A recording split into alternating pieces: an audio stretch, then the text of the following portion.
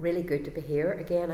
I missed you all last week, and enjoyed listening to the recording of Michelle Scott, and was so blessed to hear that you were blessed by her as well. So that was absolutely great.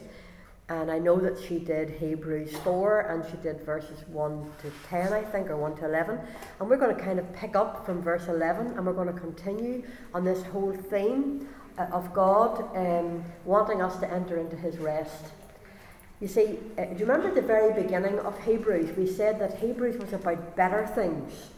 And we said that Hebrews was about confidence, having confidence in God. And we also said it was a book written to Jewish people who were used with all the Old Testament stuff, all the laws and the regulations and all of that. And we also said that throughout the book of Hebrews, that it keeps repeating these two words, let us. And so this morning, we're going to talk about three things that God says, let us. And if he says, let us do something, then we can be sure that these three things are important for us to do. And so we're going to read verses 9 to 11 of Hebrews chapter 4. And here is what it says. It says, there remains therefore a rest for the people of God. For he who has entered his rest has himself also ceased from his works, as God did from his. We'll read the next verse as well. Let us therefore be diligent to enter that rest, lest anyone fall according to the same example of disobedience. Now that's a bit, as I was preparing for this over the past few days, I've been really conscious that Hebrews is a really difficult book. Would you agree that some of this language is quite difficult? And yet I have been so encouraged. I believe just the Holy Spirit's been really encouraging me to press in, because I believe God wants to make it simple this morning. And I believe God wants to make it relevant. And I believe that these truths in the book of Hebrews are absolutely vital for us to get a hold of. Because we're living in a world where people really don't know the scriptures. I don't know if you watch any of these quiz programs on television, and they ask a question about the Bible, and they haven't got a clue. I mean, the Bible knowledge across our land is unbelievable, and there's such amazing things in the book of Hebrews that God wants us to get a hold of. You see, there is a rest in God. The Sabbath rest was a physical rest, but it was also a spiritual rest. And this first let us is saying, let us be diligent to enter into God's rest. Let me read it to you from the Amplified. It says, let us therefore be zealous and exert ourselves and strive diligently to enter that rest of God, to know and experience it for ourselves. You see, when we don't believe God, when we turn away from him, we can't enter into the rest. And really, as Michelle said last week, this rest that's being talked about is really the rest of salvation. Now, I wanted to read to you just a couple of things from a wee book called Words from the Fire. It's about the commandments. And it just says that God himself warns those who will not hear and heed his word that they will not enter into his rest. The Old Testament points to a rest that is beyond the seventh day rest. It's beyond the Sabbath. It's a messianic, complete fulfillment in Christ. And Hebrews says there remains a Sabbath rest for the people of God. For whoever has entered God's rest has also rested from his works as God did from his. So the writer of the Hebrews is speaking of the promised Sabbath rest, which is the rest of salvation. There's a couple of things I just want to read here that maybe might help you. Because when we get saved, we realise we can't work to save ourselves. Are we all agreed on that? We can't. It says, by grace are you saved through faith. It's not of yourselves, it's the gift of God. So we can't work and we can't labour to enter into salvation. And this is what this rest is. Rest, in the truest sense, is salvation. It's entering into a rest that what God says, when God says that He sent His Son to die for your sins, that He spoke the truth, and you can rest upon what God said, that Jesus paid for your sins, end of. If you accept that, if you believe God, that you have entered into that rest. And it goes on to say here, we cannot work for our salvation. And we have to come to a point of resting from all our labours, from all our efforts to be saved by our works. We may only rest in Christ, and in Christ we will find a total rest. We cease from our own labours to try and save ourselves. The Sabbath is fulfilled in Christ and is tied to belief, to believing. There is a promise of entering the rest of salvation as we're told to rest from our works as God is from His. And the last wee comment says, this is a breathtakingly beautiful portrait of our salvation, the Sabbath. And we're justified by faith and not by works. And so we see, as we start off today, that the Sabbath rest is just what Michelle said last week. It's talking about a physical rest, because the Jews, you know what? God gave them this day, the Sabbath, to be a day when they could rest physically, but also a day when they could rest spiritually. And so we can only enter into the truth of our salvation by faith. We believe what God says. We believe that we're saved not by our efforts, but because Jesus died on the cross for us, and we receive it as a free gift. It's not by works, it's a gift from God, and this is how we enter into salvation. But you see, as we go on in our walk with God, after we get saved, there's lots of things that come into our lives that would disturb that rest. Would you agree with me? Lots and lots of things would come in to disturb that rest and to try and bring in disrest into your soul. Unrest, that's better. I think disrest isn't the word, is it? Unrest into your soul. And so God wants, I believe, to speak to us this morning about not only salvation, entering into the rest of salvation, but He wants to speak to you and to me about entering into that rest for all the other stuff that goes on. When all those other anxieties come around you, when all that trouble and discouragement, when all that disappointment, when all the trouble comes, God wants you and me to be able to press into a rest that's real. And you see, the book of Hebrews, and this book was written to Jewish people, and God was telling them that the Sabbath rest that they were given in the Old Testament was only pointing to a rest that Jesus was going to fulfill. And so we're going to look just briefly a little bit about this, about the Jews and about the Sabbath rest that they had. Because, you see, the Jews were constantly labouring to make themselves acceptable to God. And God, they had a whole list. In fact, they kept adding to this list of do's and don'ts. It's amazing how this religious side of us will start to make up all the do's and don'ts. And the amount of stuff that they added onto what God said is unbelievable. The do's and don'ts that the Jews had. They were always trying to please God. But central to all of those laws and all of the sacrifices that God gave them, God gave them the gift of the Sabbath. And the Sabbath was one day in the week that they could rest. Now I want to just explain to you a little bit about what that means in modern day Israel. And not only in Israel, but for Jews throughout the world.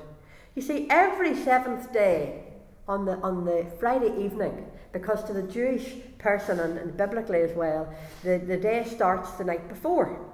So whenever nightfall comes on the Friday evening, they enter into a Sabbath that continues Friday night and all day Saturday up until Saturday evening. And apparently they need to see 3 stars and then they realise that Sabbath's over. But you and I would look at that as being, and really I was brought up to believe that the Sabbath was really strict. You know the way our background, you don't do this and you don't do that. And it was a day that was kind of nearly a day to be dreaded with all the don'ts. But you see, God meant it as a gift to His people. That actually it was a day. You see, they'd just come out of Egypt. They'd come out of slavery. They were on their way to the promised land and they'd just come out of slavery whenever God took Moses up the mountain and gave him the commandments. And the 4th commandment was to keep the Sabbath and to keep it holy. And it was a gift to them. Because God was saying, you're not slaves anymore. You don't have to work 24/7 anymore. I'm giving you one day a week off. One day a week to rejoice in who you are and to relax and to have a family time and to think about me and to get your roots back into me again. It was a beautiful day. It was a gift from God. And the Jews, throughout their history, at times they haven't been good at keeping the Sabbath. But really, it's the Sabbath that has kept the Jewish people together. And in fact, they would actually say that it's not so much that the Jews have kept the Sabbath, but the Sabbath has kept the Jews. Because throughout all their history of being scattered across this planet, coming together on a Friday evening and having family times and remembering their history, because the Old Testament said that the Sabbath day was to rest and to remember. And so, because over all these hundreds of years, every Friday night, Jewish people all over the world get together in their family. The mother of the house lights the Sabbath candle. And from lunchtime, 2 or 3 o'clock on the Friday afternoon, they're getting ready to get away from work.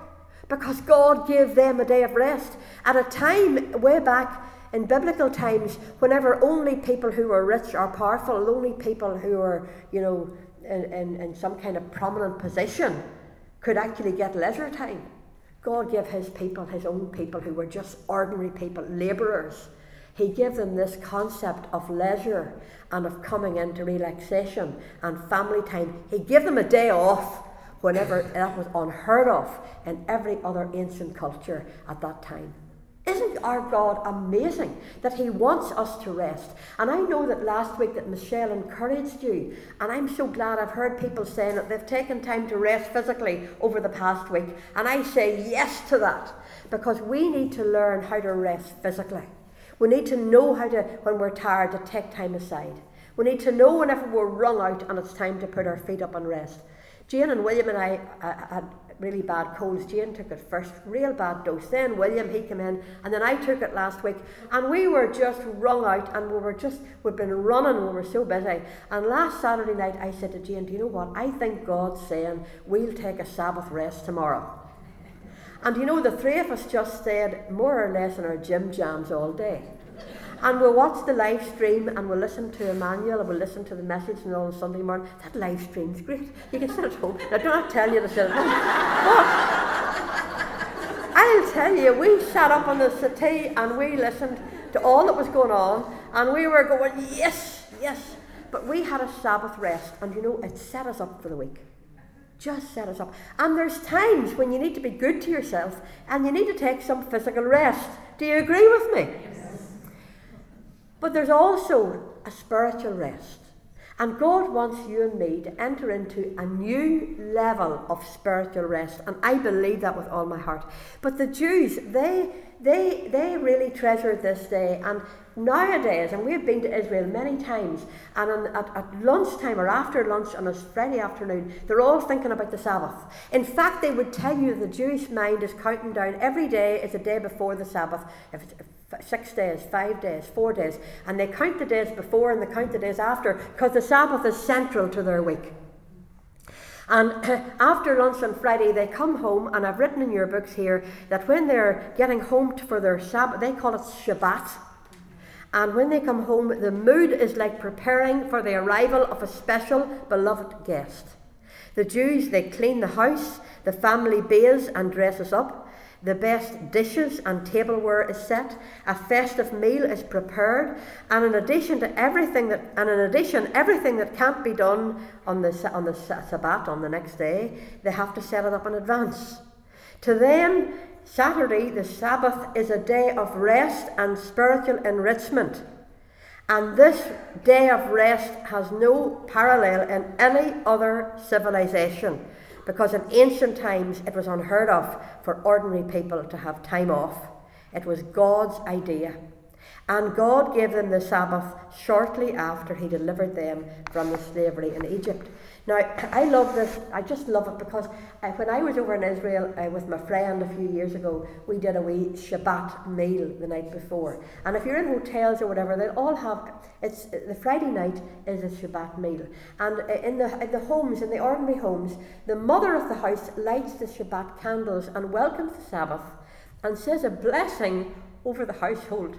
Can you imagine what that meant down through the centuries when the Jews were scattered across this planet, when they were under persecution, that they still kept that time. Even though they didn't understand the truth of the gospel as we know it, they still held on to this gift that God, their Father, had given to them. And you see, their focus, even today, religious Jews, as they prepare, do you know what they do? I mean, they go a bit OTT, or not just a bit, plenty OTT. Do you know what they do? They've taken this so literally that when it comes to the Friday afternoon and they go home and they're getting everything ready, they take the lights, the bulbs, out of the fridge. Because when you open the fridge door, the light comes on automatically, and that constitutes as work. Because they are remembering that after God had created the heavens and the earth, he rested. And so there are special things that constitute as work. Anything that's creative constitutes as work. There's a list of do's and don'ts. And so they have to take the bulb out so no light comes on. And whenever we were in Israel, we noticed it particularly last year, because you can sort of see the wee ways that they're trying to get in around it to make it a bit easier. Because we only realised this last year. We were hopping onto this lift on the Friday night or the Saturday morning, and we couldn't understand why the lift was stopping at every floor. And I actually was caught out of it because I thought I'd arrived at my floor, and I hopped out and was running around looking for it and realised I was on the wrong floor. And you see, do you know what it was? We were on the Shabbat lift. The lift stops at every floor so that nobody has to press a button, because pressing a button constitutes as work. Do you see how far-fetched they've gone? And whilst there's a lot of beautiful things about the way the Jews remember the Sabbath, because they do have a family time, they do spend time eating together and remembering, and they talk over the Torah, the first 5 books of the Bible. They discuss it, they talk about God, they remember their history.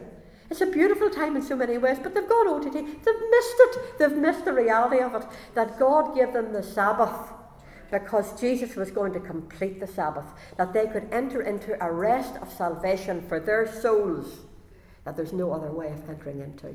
Do you see how they missed it? Do you see how easy it is for us to get caught up on the do's and don'ts?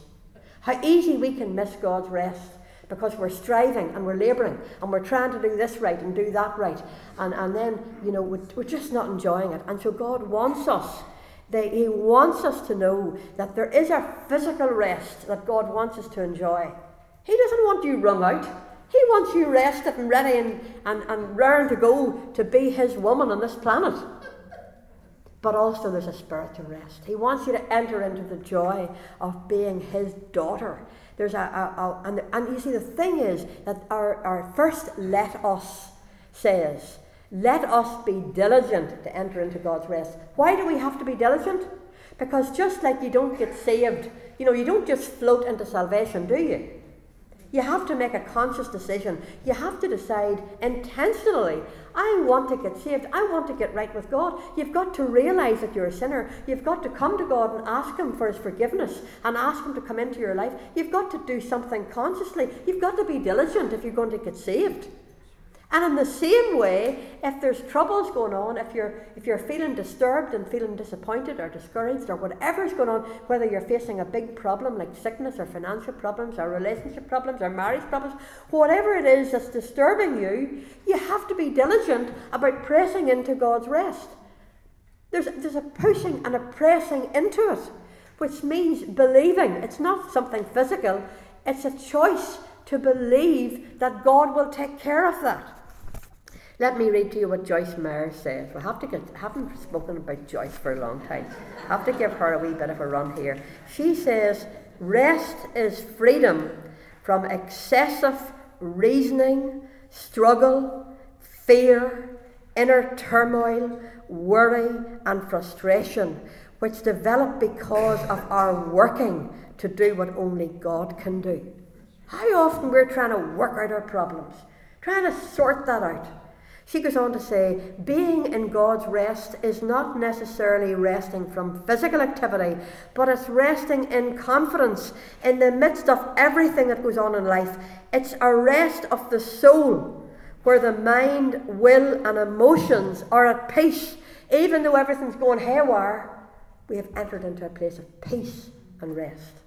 Put your hand up if you've ever experienced that, because I've experienced that. When everything's going wrong and you've felt it and you've known, you're all churned up, and somehow God helps you by His Holy Spirit to begin to believe that God will take care of it. To begin to believe God can deal with this problem. This is not too big for God. And there is actually a diligence, a decision, a choice to press into that place of believing God, and not only believing God, but being obedient to God. The trouble with the Israelites was they didn't believe that God had good things for them. That's why they stayed in the wilderness. And we talked about that a few weeks. That's why they went round and round in circles in the wilderness, because they stopped believing that God was going to bring them into a good land. Do you remember we spoke about the giants? They saw only the giants. They didn't believe that God could defeat the giants. And they were disobedient. It's always unbelief and disobedience are always the two things that will stop you from going into the rest that only God can give you. And God wants us to believe Him, that He is more than able to defeat the giants in your life, whatever they might be. And when you choose to believe that, and then you choose to obey God and step into the promises and choose to believe the promises, everything changes and God brings you into what He wants to bring you. And you see, as these verses go on here, we're going to see that God has given us all that we need to work this out. I love Philippians 2:12. It says, work out your salvation. Because once you get saved, you've got to work it out. You've got to put it into practice. You've got to experience not only entering into the rest of salvation, which is a wonderful gift from God, that your sins are forgiven, but you've also got to practice and choose to push through whenever other problems come. Because once we get saved, it's not the end of our problems. Anybody know that? This world is a very scary place. And there are lots of bad things going on. And we are living in a war zone. And we're going to face problems. But God wants us to actually get good at working out our salvation, at practicing this entrance into the rest that God has promised us. God wants us to believe Him. He wants us to choose to believe Him and to move through our feelings, get past our feelings. No matter what you feel, you've got to trust God. Now, last week I had a wee incident that happened that disturbed my peace. And I'm not even going to tell you what it was. I'm sure you're all wanting to know what it was. I'm not going to tell you. It was something that just annoyed me. And I felt that God had, I felt He had shown me something, and I felt I'd been obedient. And I somehow was disappointed because it didn't turn out the way I thought it was going to turn out. Does anybody sort of identify with that? And I was very, very discouraged. And I'll tell you the honest truth, this past few days, I'm no different to you. I'm just the same as you are. I struggled for a few days and I lost my peace. And I was so discouraged, and I was saying, God, I want to press into this rest, but I can't know how to get to this rest. And just really, even preparing for this, just realising that we need to be diligent. There are times when the enemy will try to disturb your peace and bring discouragement and all kinds of negative feelings to you that would just rob you of your peace and your rest in God. Do you agree with me? Yes. And this past few days I've just had to say, do you know what, God? And I've repeated it, I'm choosing to believe in you. I'm choosing to believe. And in the midst of it, somewhere I felt like God whispering to me, don't worry, I'll work it around for good. I'll make you a better woman out of it. That's a good one to say, isn't it? It just felt like God, I'll make you a better woman out of it. Don't you worry, just you leave that with me. And that's what God wants us to do. And I have discovered that every time I lose my peace like that and I have a bit of a battle going on, I have discovered that God actually brings me into a better place. Do you agree? Because He uses even the bad things to bring us into a better place with Him. And so I've written down a wee quote here from Matthew 11, which is talking about entering into that rest. I just love this. When we choose to believe God, when we stop listening to our own feelings, when we start saying to God, I don't care what I feel right now, I'm going to choose to believe you, something happens that gives us rest. And here's what Jesus said, Matthew 11, come unto me, all you who labour and are heavy laden, and I will give you rest. Take my yoke upon you and learn from me, for I am gentle and lowly in heart, and you will find rest for your souls, for my yoke is easy and my burden is light. Haven't we just the greatest Saviour? Haven't we just got the greatest person to come and to take that weight off us and to bring us into yoke with himself? You know, this word yoke was a word that was used by the rabbis when somebody was going to learn to learn from the rabbi about the Jewish faith. The rabbis talked about getting into yoke with him. And so Jesus, as a human rabbi, was saying, come on, I always pictured it being in like a yoke. You know the way that like oxen are yoked together. And I often picture myself of the Lord saying, come on, just get into harness with me. Because I'll take the heavy part. I'll take the heavy part and you have the light part. And we'll pull together and I'll teach you as we go through this process. That's a great picture, isn't it? Of God wanting to be in partnership or in harness with you and to take you through whatever it is that you're going through. Now, I wrote down a wee thing here. It was a wee quote from the Spirit-filled Bible notes. Here's what it said. The mere hearing of the gospel is not enough. It must also be believed. The believing ones are those who enter God's rest, as the unbelieving Israelites failed to do.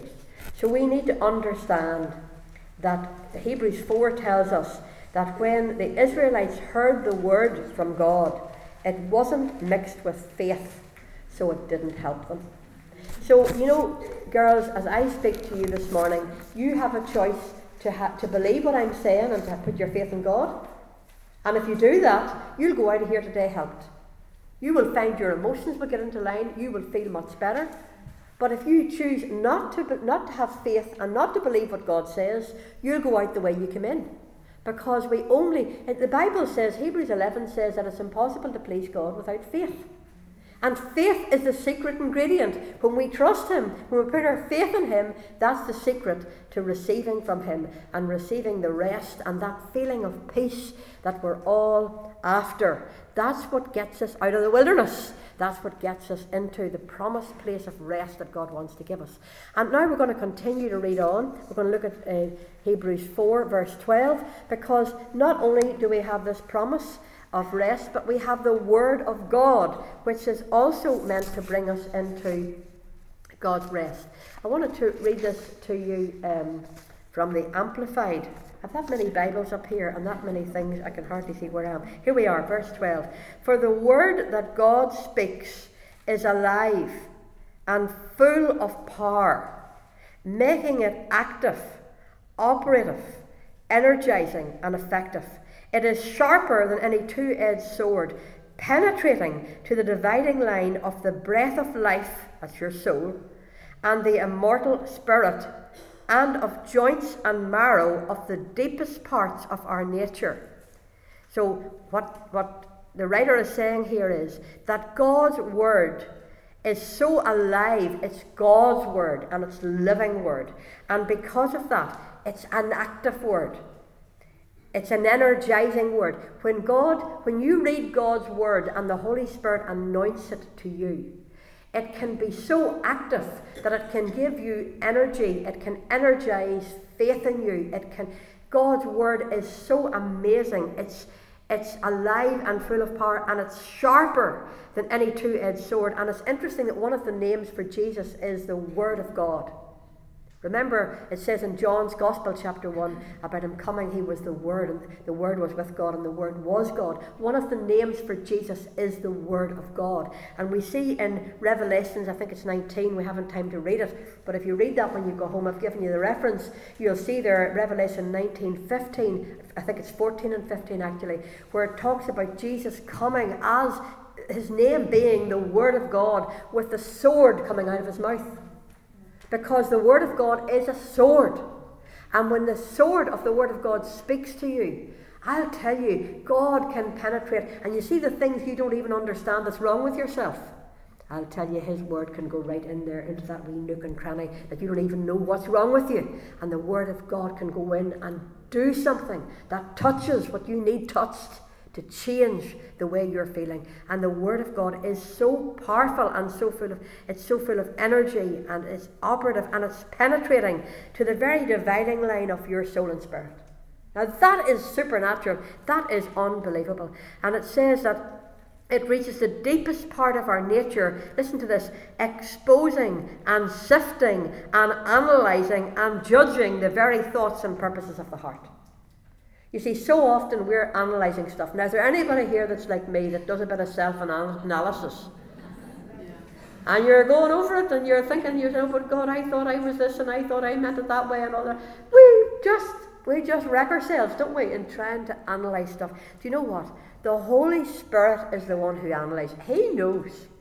In fact, we don't even have to. Sometimes it's better just to say, you know what, God, you know, because you see. And the Word of God can reach and understands you in a way you don't understand yourself. And so we have the Word of God to help us to press into this rest, because He is always speaking to us and always wanting to get us to that place of intimacy with Himself where we are at peace and at rest in Him. That's what He wants, and that's the kind of life that He wants you to have. And it says that His Word is exposing and sifting and analysing and judging the very thoughts and purposes of the heart. And not only do we have the Word of God to help us, but it goes on to say, not a creature exists that is concealed from His sight, but all things are open and exposed, naked and defenceless to the eyes of Him with whom we have to do. What does it mean? It means that we have God's Word to help us to enter through and to press through into that rest. It means when we're stuck and we don't know how to get in, that God's Word will help us. And that's why whenever you're in a bad place, it's really good to read some of God's Word. It's really good to cry out to God, to speak to you through His Word. And He will. And He'll do it in all kinds of ways. And because His Word is so amazing, He speaks it right into our hearts. I put a wee heading here in your notes that God sends the Word to our hearts. Do you believe that God sends His Word into your heart? Doesn't He? And He does it in the most amazing ways and the most creative ways. Maybe somebody will just speak to you, or maybe you'll just hear somebody speaking or hear a message or read it.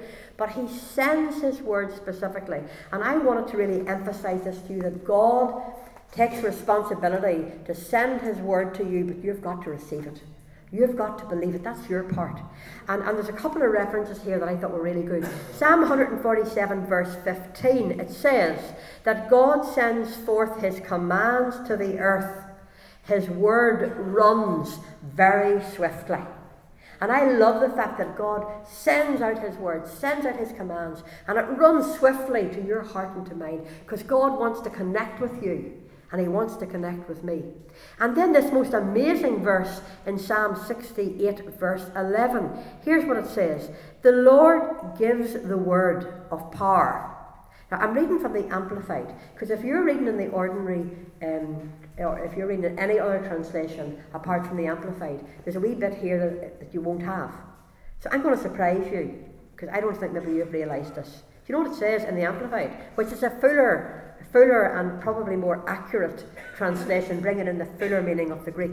Here's what it means in the Amplified. The Lord gives the word of power. The women who bear and publish the news are a great host. Do you ever realise that before? To women. God loves women. When Jesus came, He was surrounded by women who loved Him. When He rose from the dead, who did He send to publish the good news? A woman. And here we are today, and we need to know that we have a job to do, girls. Because you know what? We're real good at spreading the word. We have a real natural knack for it. Don't you think so? We have a real natural way. We just get it out there. It comes easy. And God wants us to know that we are a mighty host across this planet. And boys, He wants us to get going. I tell you, we have something to gossip about, in a good sense. We have something to pass on, and I believe God wants us to know that. And you see, nothing in our life is unknown to God. He knows you better than yourself, and He sends His word to your heart, so that you can be blessed and that you can go on then and you can bring that word to somebody else and bless them. It's a kind of ongoing thing.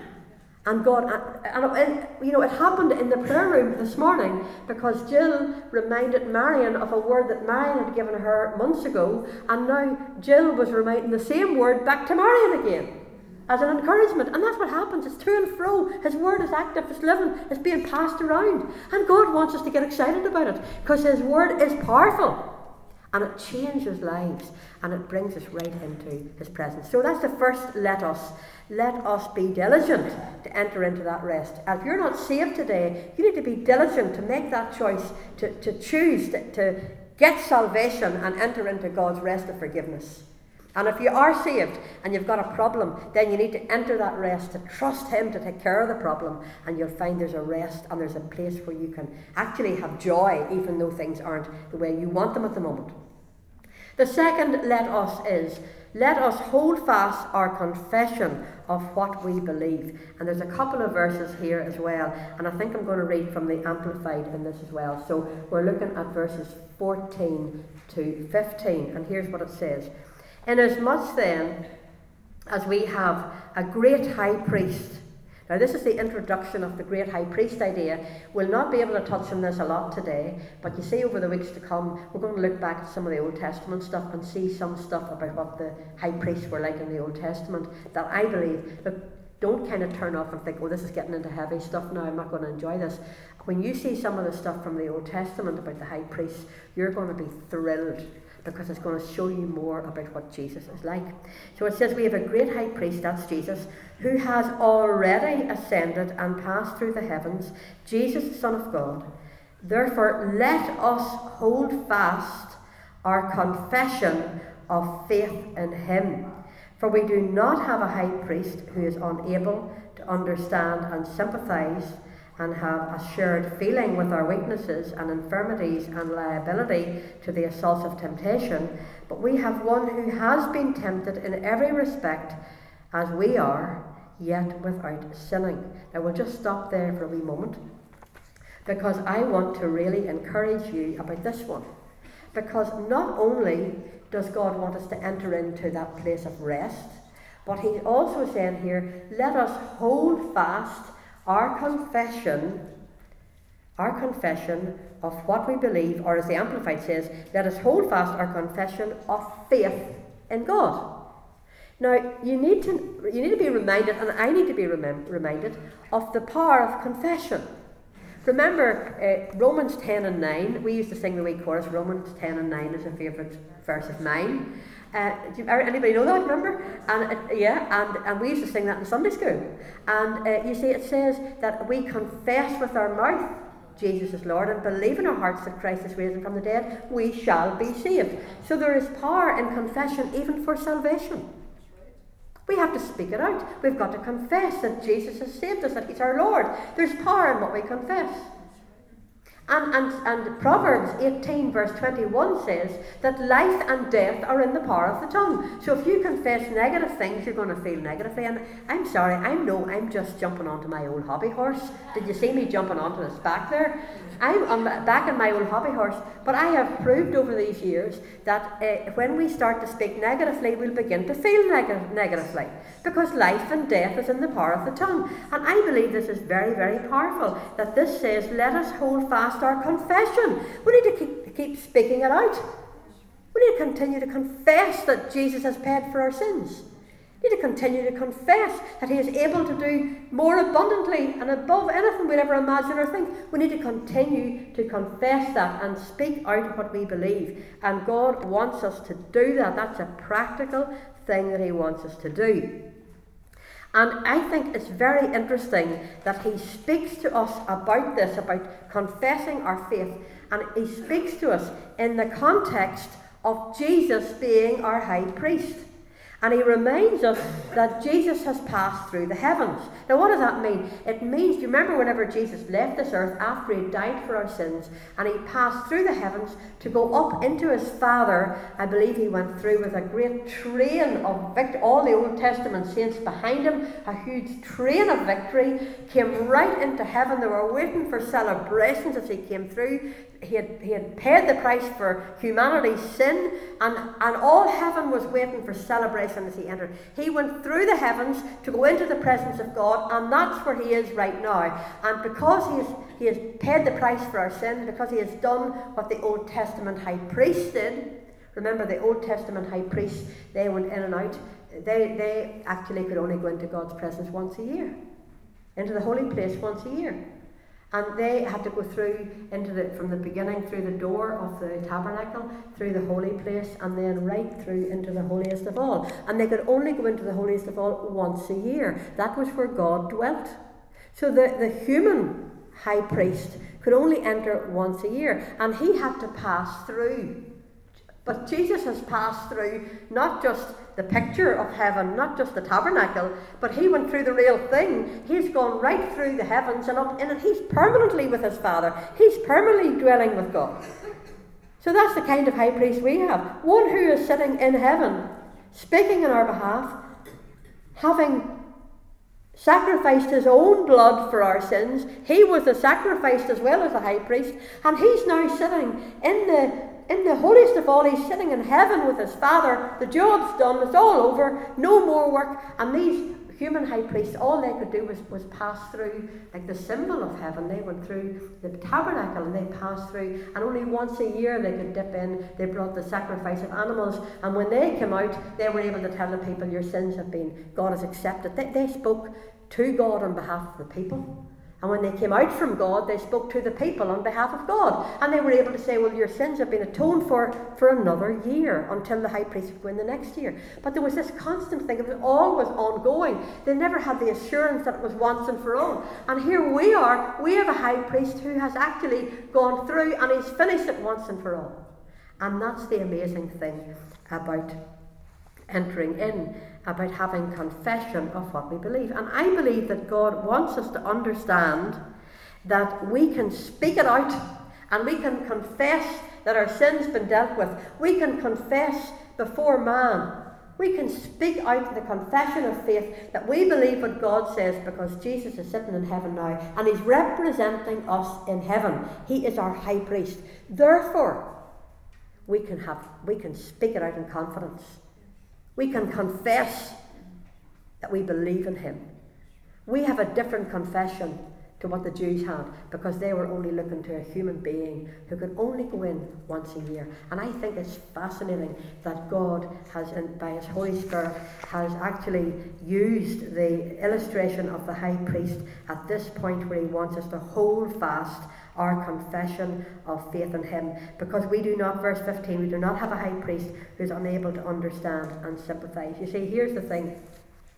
The high priests, in the Old Testament high priests, they were just ordinary men. And whilst they could have sympathy for the people, because after all, they were human themselves. So when somebody slipped up and made a terrible mistake, they could have a certain amount of sympathy, because they too were human. But the problem was that these high priests had their own sin. They were helping the people, but they had sinned themselves. And they could understand to a certain level, but they were still sinners themselves. And they were going to die. But actually, the high priest that we have, Jesus, our Messiah, he is different, because he has sympathy for you and me, and he understands how we feel.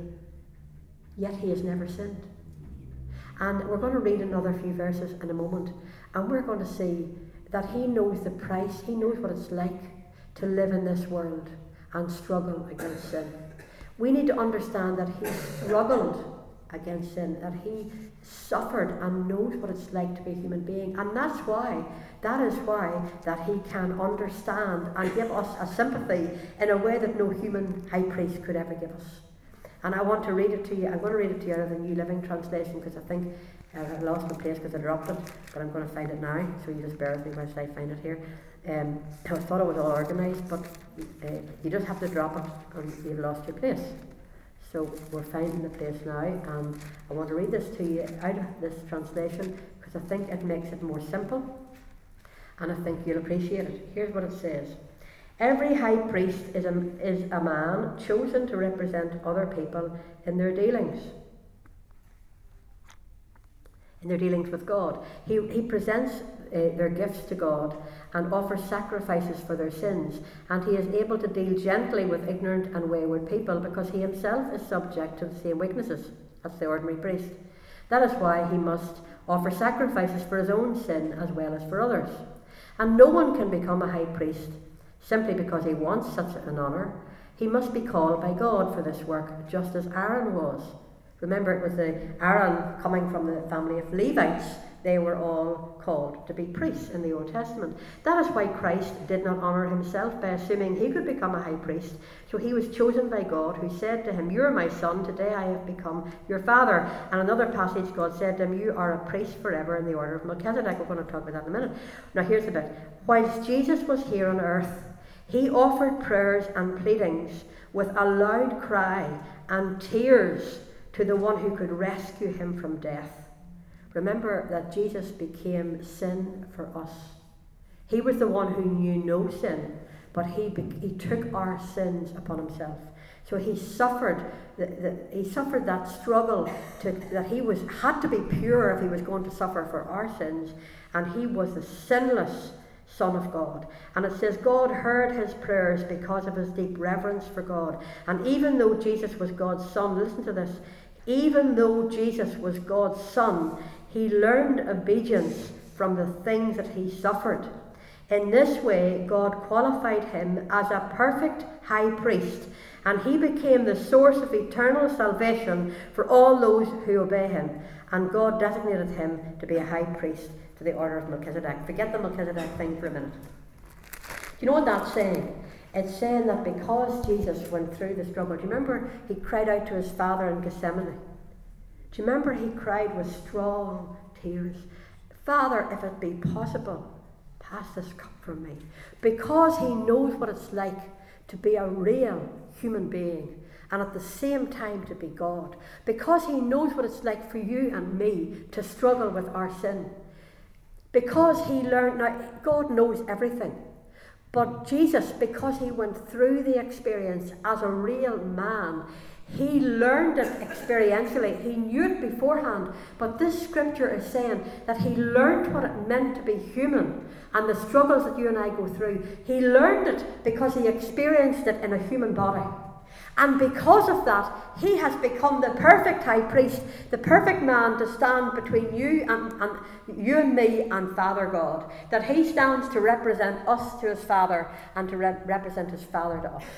Now, I would love you to catch this today, because whenever you're struggling and whenever you really slip up and you're making a terrible mistake, Jesus, as your high priest, the high priest's job in many ways, not only did they bring the sacrifices and Jesus paid the price to be your sacrifice, but the high priest was the go-between. Like a solicitor is a go-between. And you make the slip up and you let yourself down and you're all annoyed.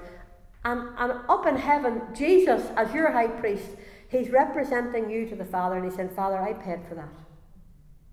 Father, that's paid for." And God the Father says, "That's right. That's right." And so you and I are free of that, because he's spoken on our behalf. And then whenever the word of God comes and you feel God's word speaking to your heart, that's him speaking to you from the Father.